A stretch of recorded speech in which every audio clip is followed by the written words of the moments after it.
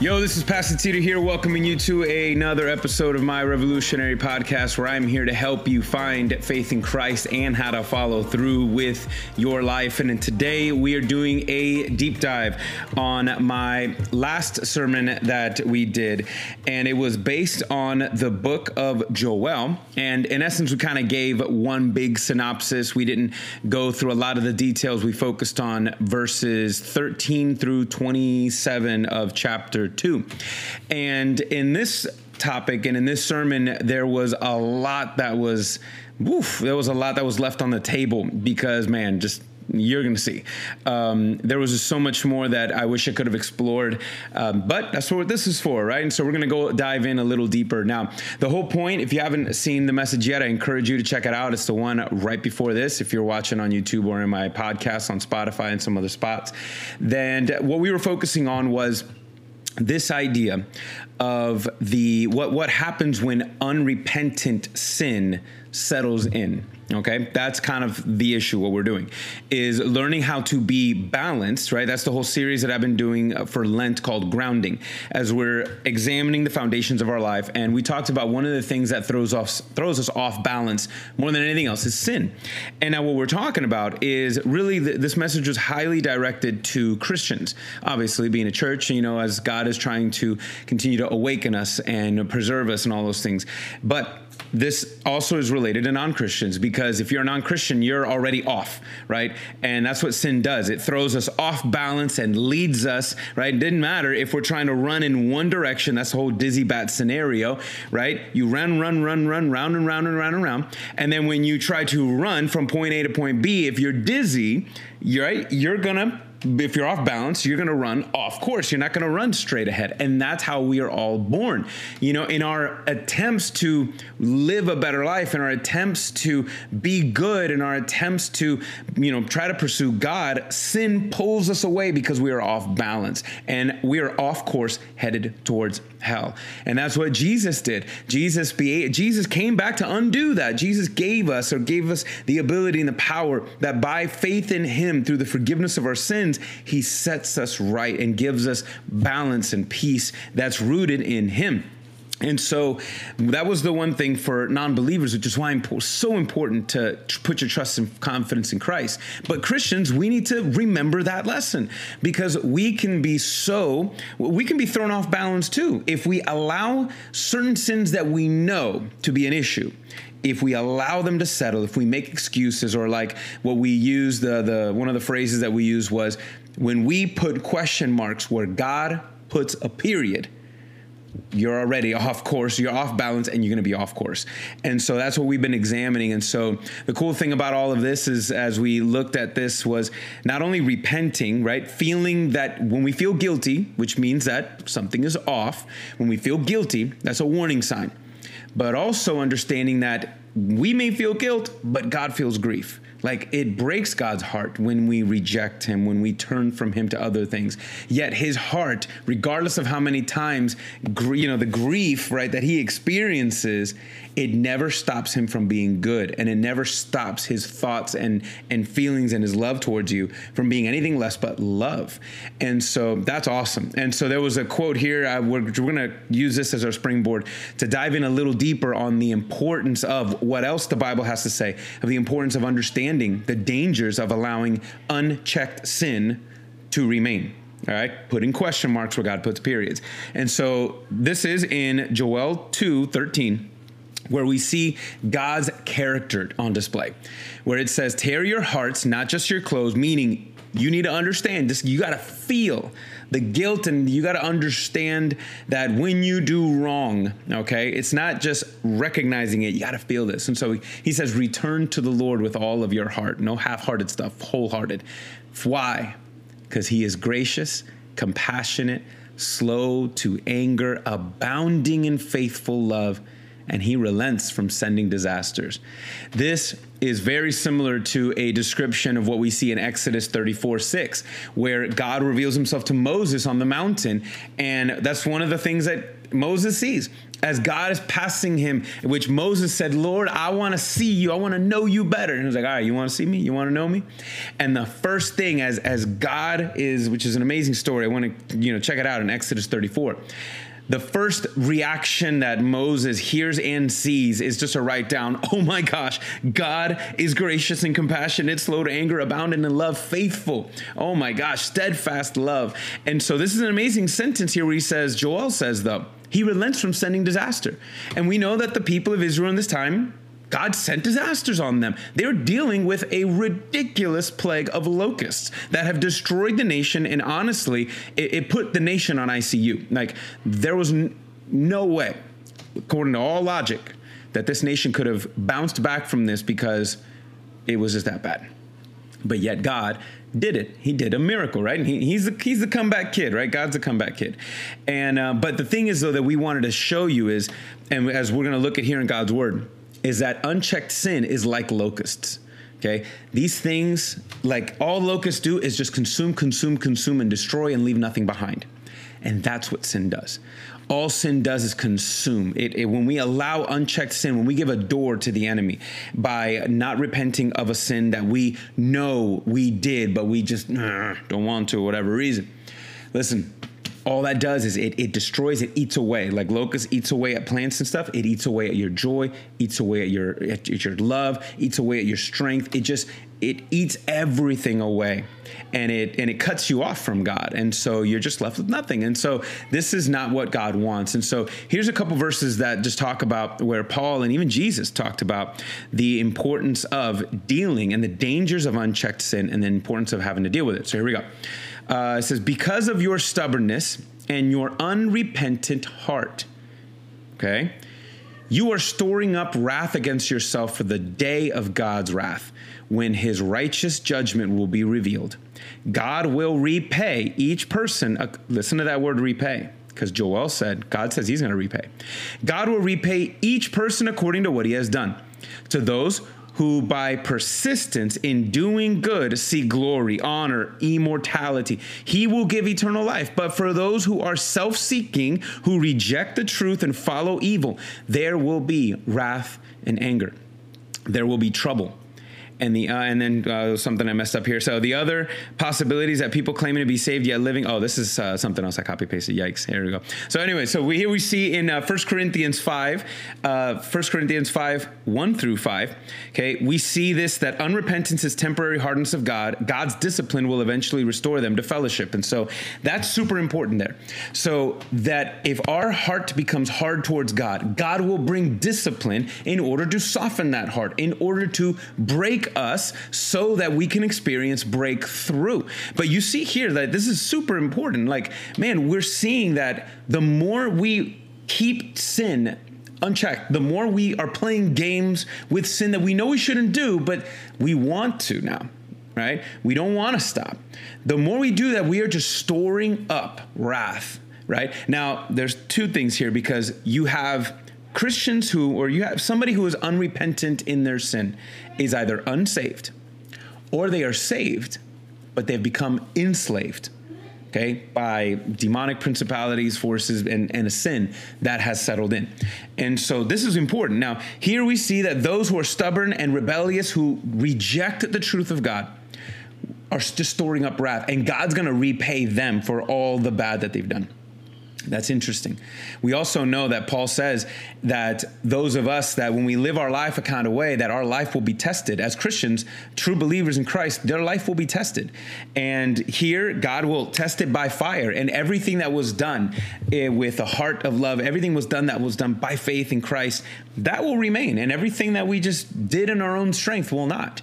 And there's going to be a lot of enslaved Christians who there's a lot that they have lived up for if they don't check certain things that, man, they spent their whole life doing something, and in the end it was for nothing. But yet they're going to be saved by the skin of their teeth, right? Just barely making it.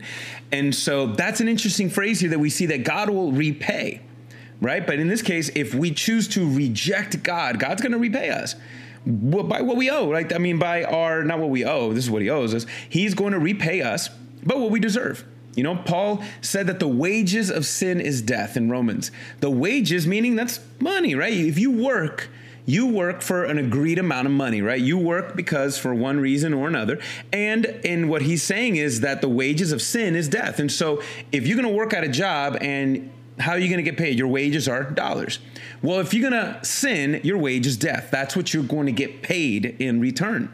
And now that's eternal damnation, but that's also present. Like we can experience a present damaging effects.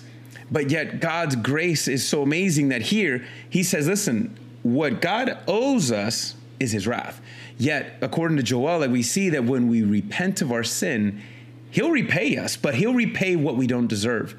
He will pay back what has been stolen and robbed and what we've surrendered, right? Doesn't need to do it. That's why he's so amazing, compassionate, and his abounding love is just so awesome. And so this is super important, guys, as we see also Romans talks about this as well, where Romans 2, 5, and 9 just talks about, again, what we do as we bring about and we live on evil, right? We choose that, okay? And that's what we're going to get. What you're going to reap what you sow, kind of a thing. But check this out. For 1 John 1:6, similar to what Paul was saying. Now look what the Apostle John says. If we claim to have fellowship with him and yet walk in darkness, we lie and we do not live out the truth. See, this is a great highlight between somebody who is unsaved and somebody who is saved. Here, John is pretty much saying, listen, you can claim to be a Christian, but if you walk in darkness, like if you know this is wrong and God has said this and God said that, but you know what? You just remix everything and you interpret everything according to the way you want in order to just kind of affirm your lifestyle, affirm your selfish. Remember what Paul was saying? Self-seeking, rejecting the truth. Like you only accept a version of the truth that matches what you want, right? Listen, he says you lie. You cannot claim to have a relationship with God yet walk in darkness. We are called to walk in the light. All right. Now that doesn't mean that we get everything right. It doesn't, but it's a little different. So we're going to get there. So, but I think it's interesting that John agrees and with Paul in the same context that we lie and we do not live out the truth, and we live without the truth. And this is an important thing, guys. You got to understand that the longer you hold on to sin and knowingly, remember, this is talking about knowingly. It's one thing that you're doing something that you just don't know. This is wrong, or this is evil, or it's damaging. Again, Jesus said, God forgive them. They don't know what they're doing, right? But we're talking about but you just kind of remixed it because you just don't want it to be that way. You want it to be a different way. The longer you hold on to sin, the stronger it holds on to you. You got to listen to that. The longer you hold on to unforgiveness, the stronger bitterness will hold on to you. All right. And you fill in the blank with any other way. The longer you hold on to greed, okay, the stronger it will hold on to you, and nothing will ever be enough. The longer you hold on to sexual sins, the stronger it will hold on to you. And that's why when Paul and everybody else says that in the scriptures, we see these words called strongholds, right? A stronghold is a mental thing. It's a spiritual thing. It's you pretty much opening the door to your soul and allowing the enemy to set up camp. But it just doesn't set up camp. I mean, it's almost like a Home Alone style setting up camp. If you know the feeling, you know the movie, where they set up camp and they set up every kind of booby trap to make sure that when you want to evict them, they're gonna do everything possible to fight leaving because they don't want to, because they like their new home. That's what happens, guys. The longer we hold on to sin, the stronger it holds on to us. And here's the fade, where we do something and we feel guilty. It's like, we shouldn't have done it. I shouldn't have done it. God, I'm sorry. Forgive me. Then you do it again. God, I'm sorry. You feel that guilt. You feel that grief. God, I'm sorry. Forgive me. I shouldn't have done it. But then if you don't make certain changes and you don't lean in, right, towards God, you'll do it again. And then you'll be like, all right, I did it again. You don't feel as guilty anymore. Slowly, you go from, I'm doing this, I did it again, and I don't feel anything. I know I shouldn't be doing it, and I don't want to do it, but I'm starting not to care as much. I don't feel it as much. Then you get to a point, again, if you keep sliding down here, you get to the point that you do it and you're like, you know what? You went from, I want to change, but I just don't have, I can't do it, to, I don't even want to change anymore. I'm kind of liking it. It's kind of a part of me now. And I know I shouldn't do it, but I don't want to stop. And then the final one is, you know what? I don't think that's wrong anymore. Yeah, I'm gonna keep doing it because, you know what? It's not that bad. You know, I'm okay. I'm still living my life. It's still this. I'm not that bad. That's a dangerous slide because you are becoming more numb to the truth, numb to the Lord, numb to those things. And when you can't feel it anymore, that's a dangerous place. You are now, I would argue that you are enslaved. You are enslaved now, big time, very, very big time. Paul would say in places, he says, listen, don't grieve the Holy Spirit. When we sin, we grieve the Spirit that is in us. That's one of the ways that you know you're saved is when you do what's wrong and then there's conviction. The Holy Spirit brings conviction to say, no, not that way. But it also grieves the Holy Spirit because it's like if somebody you loved, right, cheated on you, that would grieve you, right? Well, that's what we do. Sin is spitting in the face of the God that loves us. That's what sin is. It is high treason. Sin is worse than any of us can ever try to comprehend or want to even go there. That's what it is. All right. And so we have to understand that. And it says when we grieve the Holy Spirit, we grieve the Holy Spirit, yes, by sinning, but we also grieve the Holy Spirit when we don't repent. And when we can't feel that, when we return back to God, that's what repentance means. It just means to change direction. It just means come back. And so that is huge. And we have to understand that when it comes to sin, what God was telling Joel and what the Spirit tells us and the rest of the Word is, listen, God doesn't want to just turn the page on that action. He wants us to toss the book out, all right? Just toss the whole thing. That's what Hebrews 12:1-2 says, cast off every sin that trips you up, that throws you off balance and trips you up, that keeps you from running your race, and keep your eyes on Christ, not down in your sin that, you know, again, the dizzy bat scenario, round and round and round. Keep your eyes on Christ and He will help you to run straight. He will help you to run straight. It's Him, not us. See, that's the thing, guys. It's not, we don't do this in our strength. I know I've been there where I had that. I had this sin where, there was times in my life when I was very, stubborn, and I would do things that were wrong. And I'm telling you this because I've been there. I would do things that were wrong and feel bad about it, ask for forgiveness, but then wouldn't stop because I knew it was wrong, but I also didn't want to.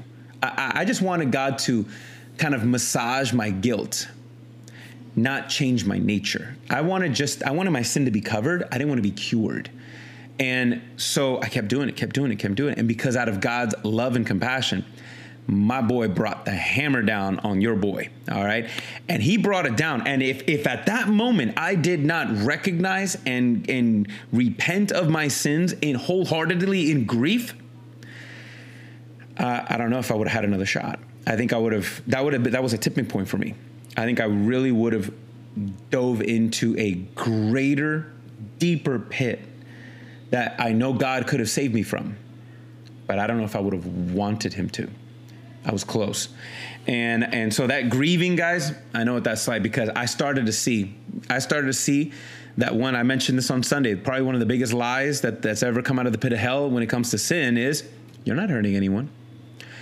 See, that's what God opened up my eyes and realized how much I was hurting me, Him, and everybody around me. And if there was ever a moment that I tore my heart, and it was then, it was to see how much I was tearing at the hearts of those I loved, not wanting to, I didn't mean to, I didn't even know I was, and how much I was tearing at God's heart. And I'm glad He did because I wouldn't be here if it wasn't for God. But so what do we do? Let me encourage you. So number one, I wanted to just really highlight that in that if you are not a believer in Jesus Christ, again, I'm not telling you to trust in Jesus so you can stop being a bad person, so you can be good. No, because there's only one that's good, and that's God. All right. There's only one that's good, and that's God. And I'm just trying to encourage you to tell you, if you've ever said the statement, no one's perfect. I'm not perfect. No one's perfect. you have just condemned yourself before God, because now you've just given God a receipt. Okay, because you are correct. You are accurate. That you are claiming there is a level of perfection that exists that I don't attain to. No one does. Sorry, there was one. It was Jesus. And he did it. So we can get the credit for what he did, even though, because we cannot do it. You are correct in saying that. But then don't go to then putting, you go from that beautiful statement, there's no one who's perfect, no human being, I'm not perfect. And then say, but at least I'm not like so-and-so. It's not as bad. You are now calling God, number one, you're calling God a liar. And number two, you think you're calling and acting as God himself, determining right and wrong. You are putting question marks where God has put a period. Really? Is that bad? Is it really that? Don't go there. All right. I'm not telling you, trust in Jesus so you can stop being a bad person. No, like I said on Sunday, no, you're dead and dying. And I'm just trying to tell you, here's food. Like, what would you do to someone who is starving? If someone who is starving to death, what do they need? They need food. And so I'm not going to tell you what you need to do, bro, is you need to get up. You need to take a shower. This guy's at the point of death, right? At the point of death. And I'm not going to tell you what you need to do is, get up, take a shower, get a haircut, apply, get a job, start working, earn some money. And then that way you can start buying yourself a food, buying your meals and stuff so you won't die out of starvation. I mean, that's true. But if this person doesn't eat within the next hour, they're dead. They don't have time for all of that. And so in my case, and if that was me, I would say, look, here's food. Here's food because you're dying. And if you don't eat, you're going to die. That's what I'm telling you right now. All right. The great, I say great because this guy's awesome. Daryl Harrison from the Just Thinking podcast said that quote that I mentioned on Sundays. Listen, I'm just a beggar like you. I just know where there's bread. I'm a beggar like you. I know I'm a pastor. Doesn't mean I'm perfect by far. Trust me. All right. I'm just a beggar like you. I just know where there's bread. And I'm telling you to eat. All right. Eat up. And to eat means to trust your faith in the bread of life, which is Jesus. Because if you don't eat, you're going to starve to death. You're going to die in your sins. But Jesus, he gives us life. So I'm not telling you to stop being a bad person and be good. No, because I'm telling you, okay, you can experience life. And that's what Jesus offers you. Now, let me just take that and now talk to you Christians. Okay, you've been given access to the banquet of God. You have access to the bread of life. And you're going to try and dive in a dumpster a dumpster that this world offers for scraps. That's what you're going to do when you have the bread of life at your disposal, when you have the access to God himself, and you've tasted the bread of life and you've received life. And from time to time, you're going to go dumpster diving when you have that. Guys, why? Why would you?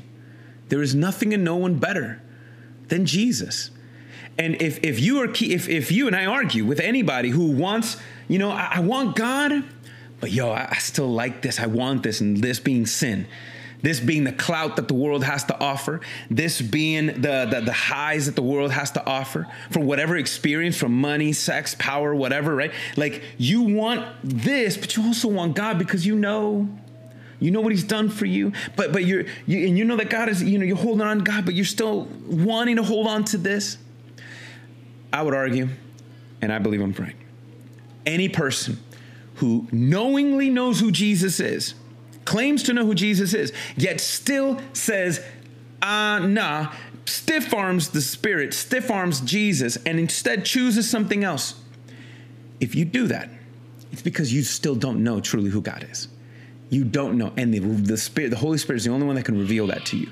It's up to you, because a lot of times God reveals himself, but we're like this. All right, I'm just covering your eyes. I'm closing my eyes, and God's there, but you don't want to see it. And it takes the opening up. It's like open up your eyes and allowing the Spirit to pull the mask off and see you for who you are and see him for who he is.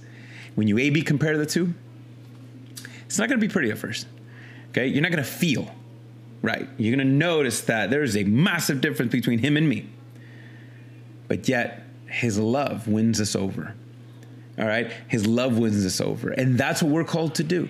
And maybe, listen, you may be a Christian and you know Christians who are playing this game and you're throwing Bible verses at them and they're not listening, right? You're doing this and you're doing that and they're not listening because you're telling them to do 20,000 things and they're not doing it. So what do you do? How can you treat Christians who are being this stubborn and rebellious? I'm glad you asked. Check out what Jesus had to say.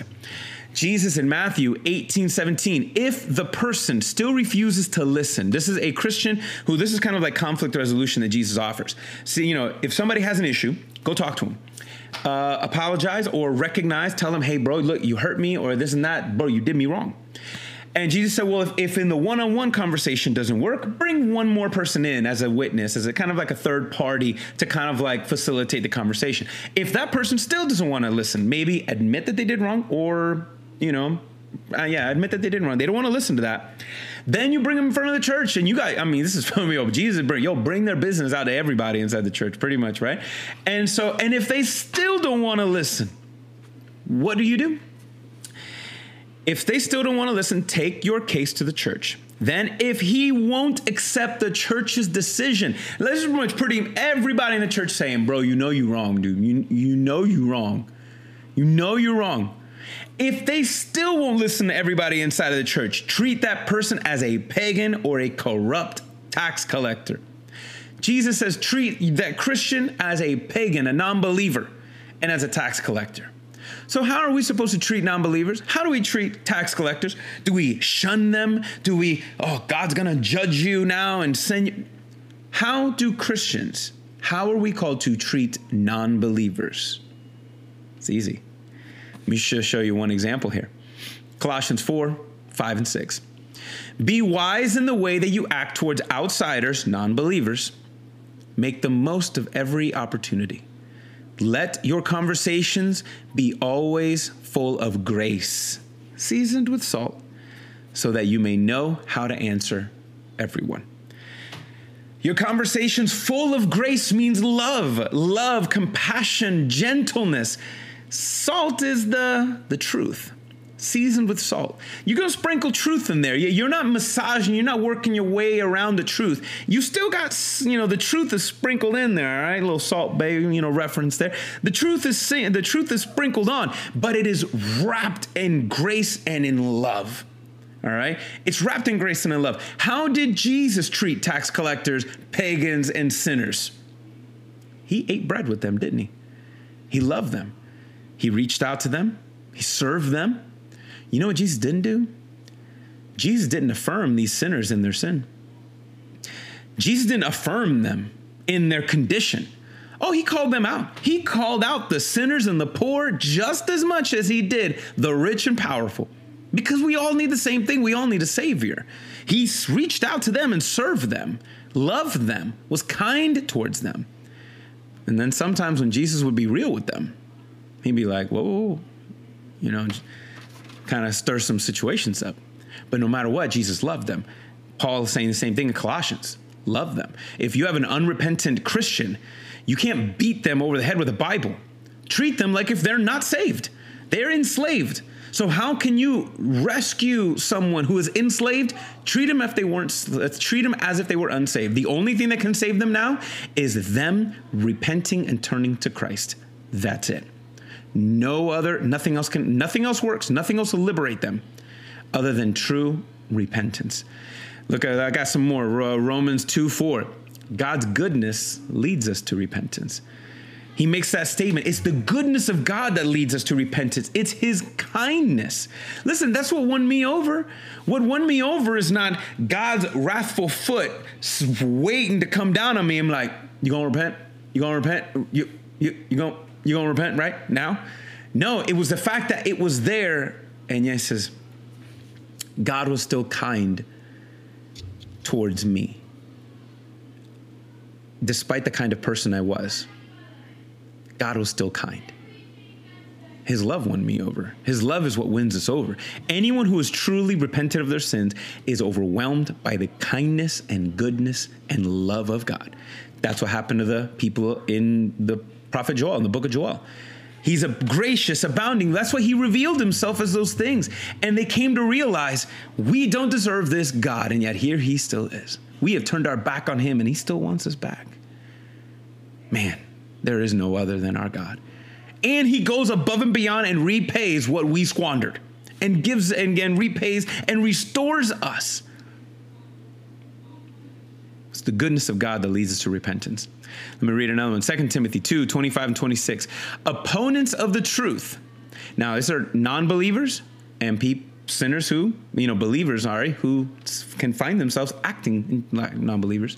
Opponents of the truth must be gently instructed. Some of you guys, because I know, I've done it too, guys.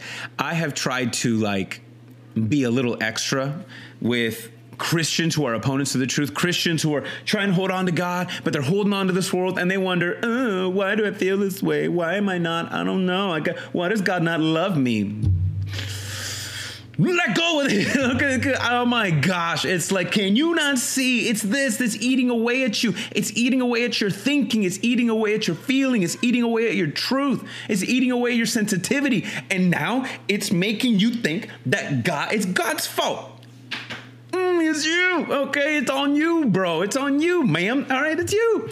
And so I get it. I've been there and I've been harsh, thinking that sometimes, it's tough love that, yes, there's a time for tough love.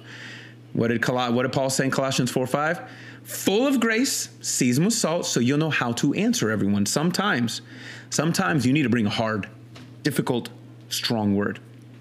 But that doesn't work for everybody. Oh, and by the way, full of grace is God. The grace that we can offer comes from the Holy Spirit himself. You and I cannot correct an individual.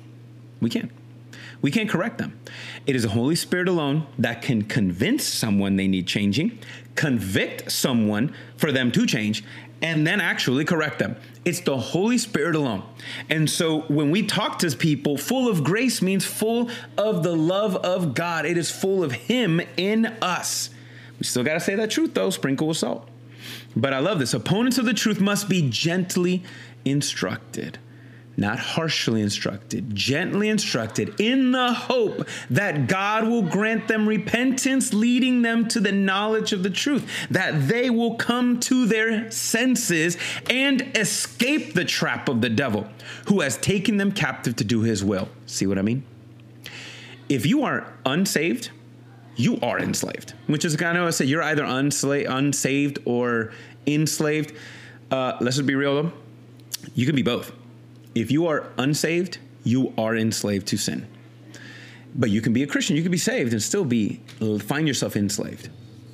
And so what does Paul tell Timothy to tell as a pastor? What to do? Gently instruct them in the hopes that God will do it. Notice, Timothy can't do anything else but love them, full of grace, seasoned with salt. He can't do anything else but love them and pray that it is God himself that will allow them, empower them, help them, that they will surrender and desire to want to repent so that they can come to their senses. Look at that. I came to my senses when this happened to me when I was enslaved. I came to my senses and realized, what am I doing?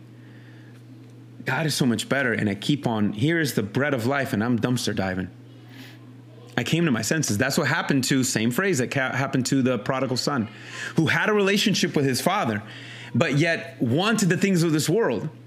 And here this person is and saying, I want to go live it out there. I was like, you know what I'm getting from my father, it's not that great. I want what's out there. And he goes out there only to realize he done messed up.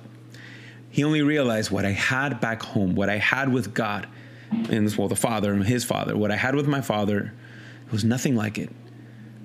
And here I am, and I'm just going to go back, and he repented. The Bible says, Jesus said he came to his senses. And after he came to his senses, he came home. So I want to encourage you, all right? I pray in the name of Jesus that the Holy Spirit reveals you to you right now and allows you to realize that God is still being kind towards you, despite the kind of person you've become. He is kind and loving and gracious still to you, despite the grief that you have brought to his heart through unrepentant sin.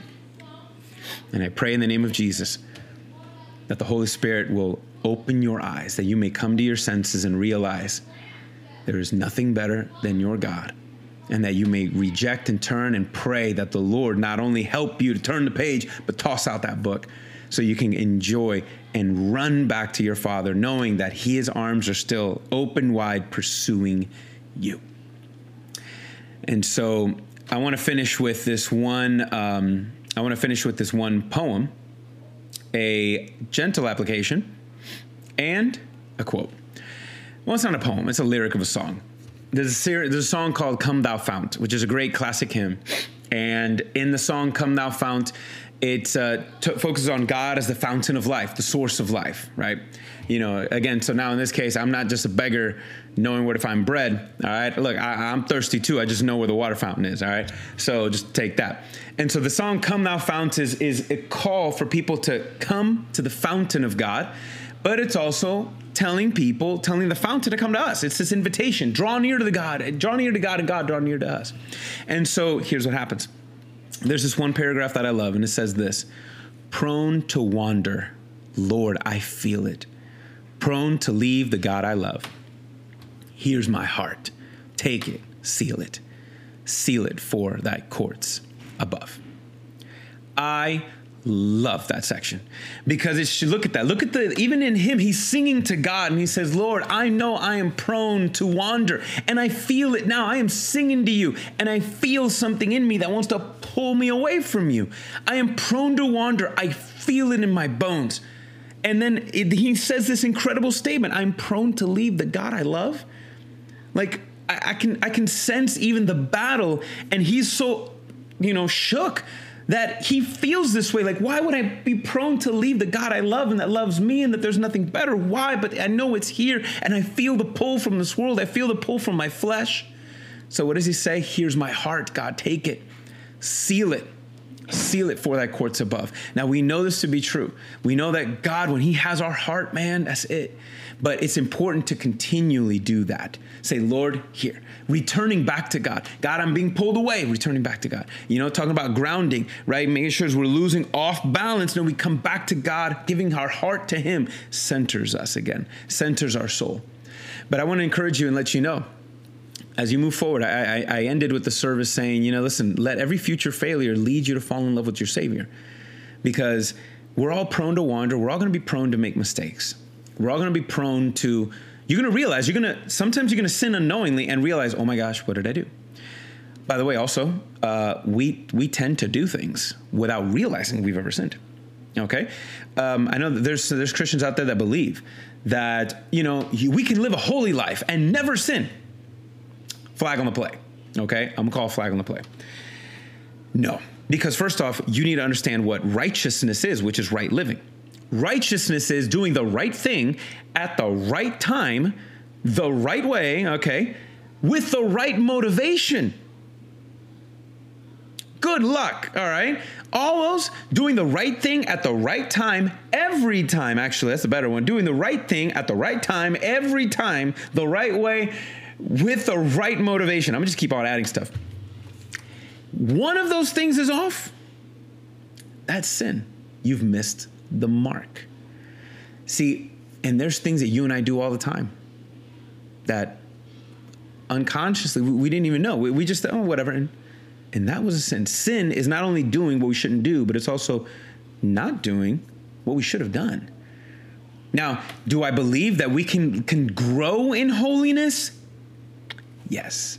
I believe that we can grow to fall more in love with God and sin less and less and not be enslaved to habits and a cycle of sin. Yes, I do believe that. But to the point that you go, I don't even know the last time I sinned. Ooh. Anybody tells you that?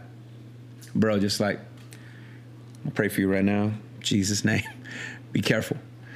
For somebody like, I don't know. Look, I'm going to be real. I'm going to tell you right now, I don't know the last time I sinned. Like, literally the last sin I did. I don't know what I did, but I know I did. I know because subconsciously, there's just things that I do that I shouldn't have done. And the things that I should have done that didn't do, that's a sin too. Okay? All of it is. And you can do the right thing at the right time, but with the wrong motivation, you missed the mark. And that's what makes God's salvation so incredible. We are bigger sinners than any of us realize. And thank God that he is a bigger Savior than any of us can ever imagine. And so I want to encourage you. You're going to be prone to wander. When you feel it, recognize it, surrender to God, cry out to him, call out to him. But no, God, we're all prone to leave the God that we love. And that should be less and less. But give yourself, okay? We're prone to wander, but God has proved himself to be wonderful, okay? Do not let the slide go too far and keep running back to God. Drink from the fountain. Isaiah 12, 1-4. God gave a revelation to Joel about final judgment. God gave a revelation of Isaiah of the resurrection of Jesus. And here he said, and he saw that there's going to be a people who undeserving, and they're going to get to call out and cry out with an exclamation point of how good God is. And he says in Isaiah, and I think it was 12 verse 3, he says, everyone's going to get to drink joyfully, and they're going to get to draw water from the well of salvation because of what Jesus had did on that day. Guys, you and I can draw from the water of salvation every day. So let's draw from the fountain of the Holy Spirit. Don't go drinking in a toilet. All right. That's not what we have when we have the fountain of life. Jesus said in John 4:14, you believe in me, from yourself, from your soul will come a fountain of living water. Right here. And that's the beautiful thing. We don't got to run to this fountain. You don't got to go to church and run to the fountain. That fountain is connected into your soul. It's him. It's the Holy Spirit in you. We grieve the Holy Spirit when we can drink from a deposit that we have right now. We have it. And that's like us choosing to do the opposite. This is like you saying, like, yo, I'm hungry and I got a refrigerator full of food, yet I'm going to go into the trash can to eat. Guys, no, that is not what we're called to do. That is not what we're called to do. And so when we have everything in Jesus, and in Revelations 21:6, Jesus says, listen, come drink from this water without payment. Without payment. Jesus paid for the price already for that. It's free. So guys, I want to encourage you. All right. We can draw near to this well without fear. Draw near without fear. And all is made well when we drink from the well of salvation in Jesus Christ. And we do it by faith. And so I want to challenge you guys. If you're seeing unrepentant sin in yourself, if you're putting question marks where God is putting a period, your situation is serious. You need to turn back to Christ, and I pray that God opens up your eyes. If you have brothers and sisters, kids, relatives, anybody that you love, that you see them doing that, gentle, kind, love, you need to max out on that. All right? Sprinkle the truth. You bring the truth there, but you bring the grace of God and let him be that, all right, in you. And so then what do you do from here on out? How can we avoid being saved, being believers, and not falling into being enslaved again? How can we be saved and not falling enslaved? Well, first off, there's one thing that I know a lot of people, I've heard people say, we got to remove the temptation triggers, right? If you are triggered by certain things, okay, we remove them. Some of these might be relationships. Like my wife made a great point when we were talking about the sermon after, talking about balance, right? One of the things that throws us off is not only sin, but the other thing that can throws us off is sinners, is our relationship with unbelievers. When we go to them and they give us advice that is not rooted in the truth, it's, and maybe they mean well. They mean well, but it's not going to end well, right? Because it's not giving us what we need, which is the Holy Spirit, which is God, which is the truth. And so we need to remove temptation triggers. Maybe it's a relationship. Maybe it's the certain advice that you're getting from somebody. Maybe it's the music you're listening to, the entertainment that you're listening to. All that's important, guys. Movies aren't just movies, and music isn't just music. Okay, we got to be careful. We got to remove the temptation triggers if we know if I'm around this. It's setting up guardrails. Why? Notice on the side of a road, or especially on cliffs, they try to put a guardrail, or in ditches, they try to set up a guardrail with a good amount of distance before. So if you hit the guardrail, even if you go through that guardrail, there's still a buffer zone before you fall off the edge. Don't set your guardrail on the edge, because you can easily still fall over. We need to remove the temptation triggers, but here's an important one. We need to develop commitment cultivators. We need to put on the reverse triggers. Like, what are things that I can put in my life that will cultivate my commitment with God? What is a habit that I can do? What's music that I can listen to? Books that I can read? People that I can surround myself with? All of us need we need to remove the temptation triggers, and we need to develop commitment cultivators. That can be in our relationships and so many things. That's important so that we can guard our hearts, which we're called to do, so that we can continue growingly, better and better, walk in the light and not in darkness. Because guys, listen, God is so wonderful. Let's stop. If we're thirsty, stop going for the toilet when you got a refrigerator full of water. That's, you got a spring of water in your backyard. That's perfect. And you go into the toilet for drinking.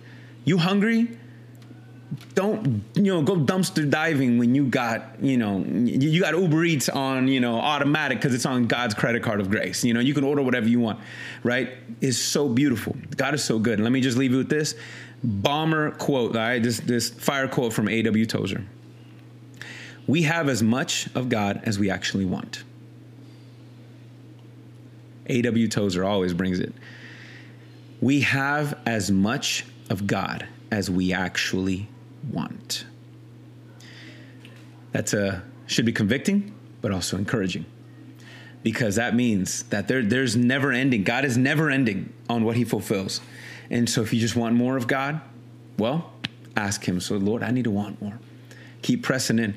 And the more you encounter his love and kindness towards you, his love for you will give you a love for him, which will then inspire your love for others. All right. If you've had enough of God, that's all you're going to get. But there's so much more. Keep on leaving, don't turn the page, toss the book, and run to Christ. You're going to see for yourself.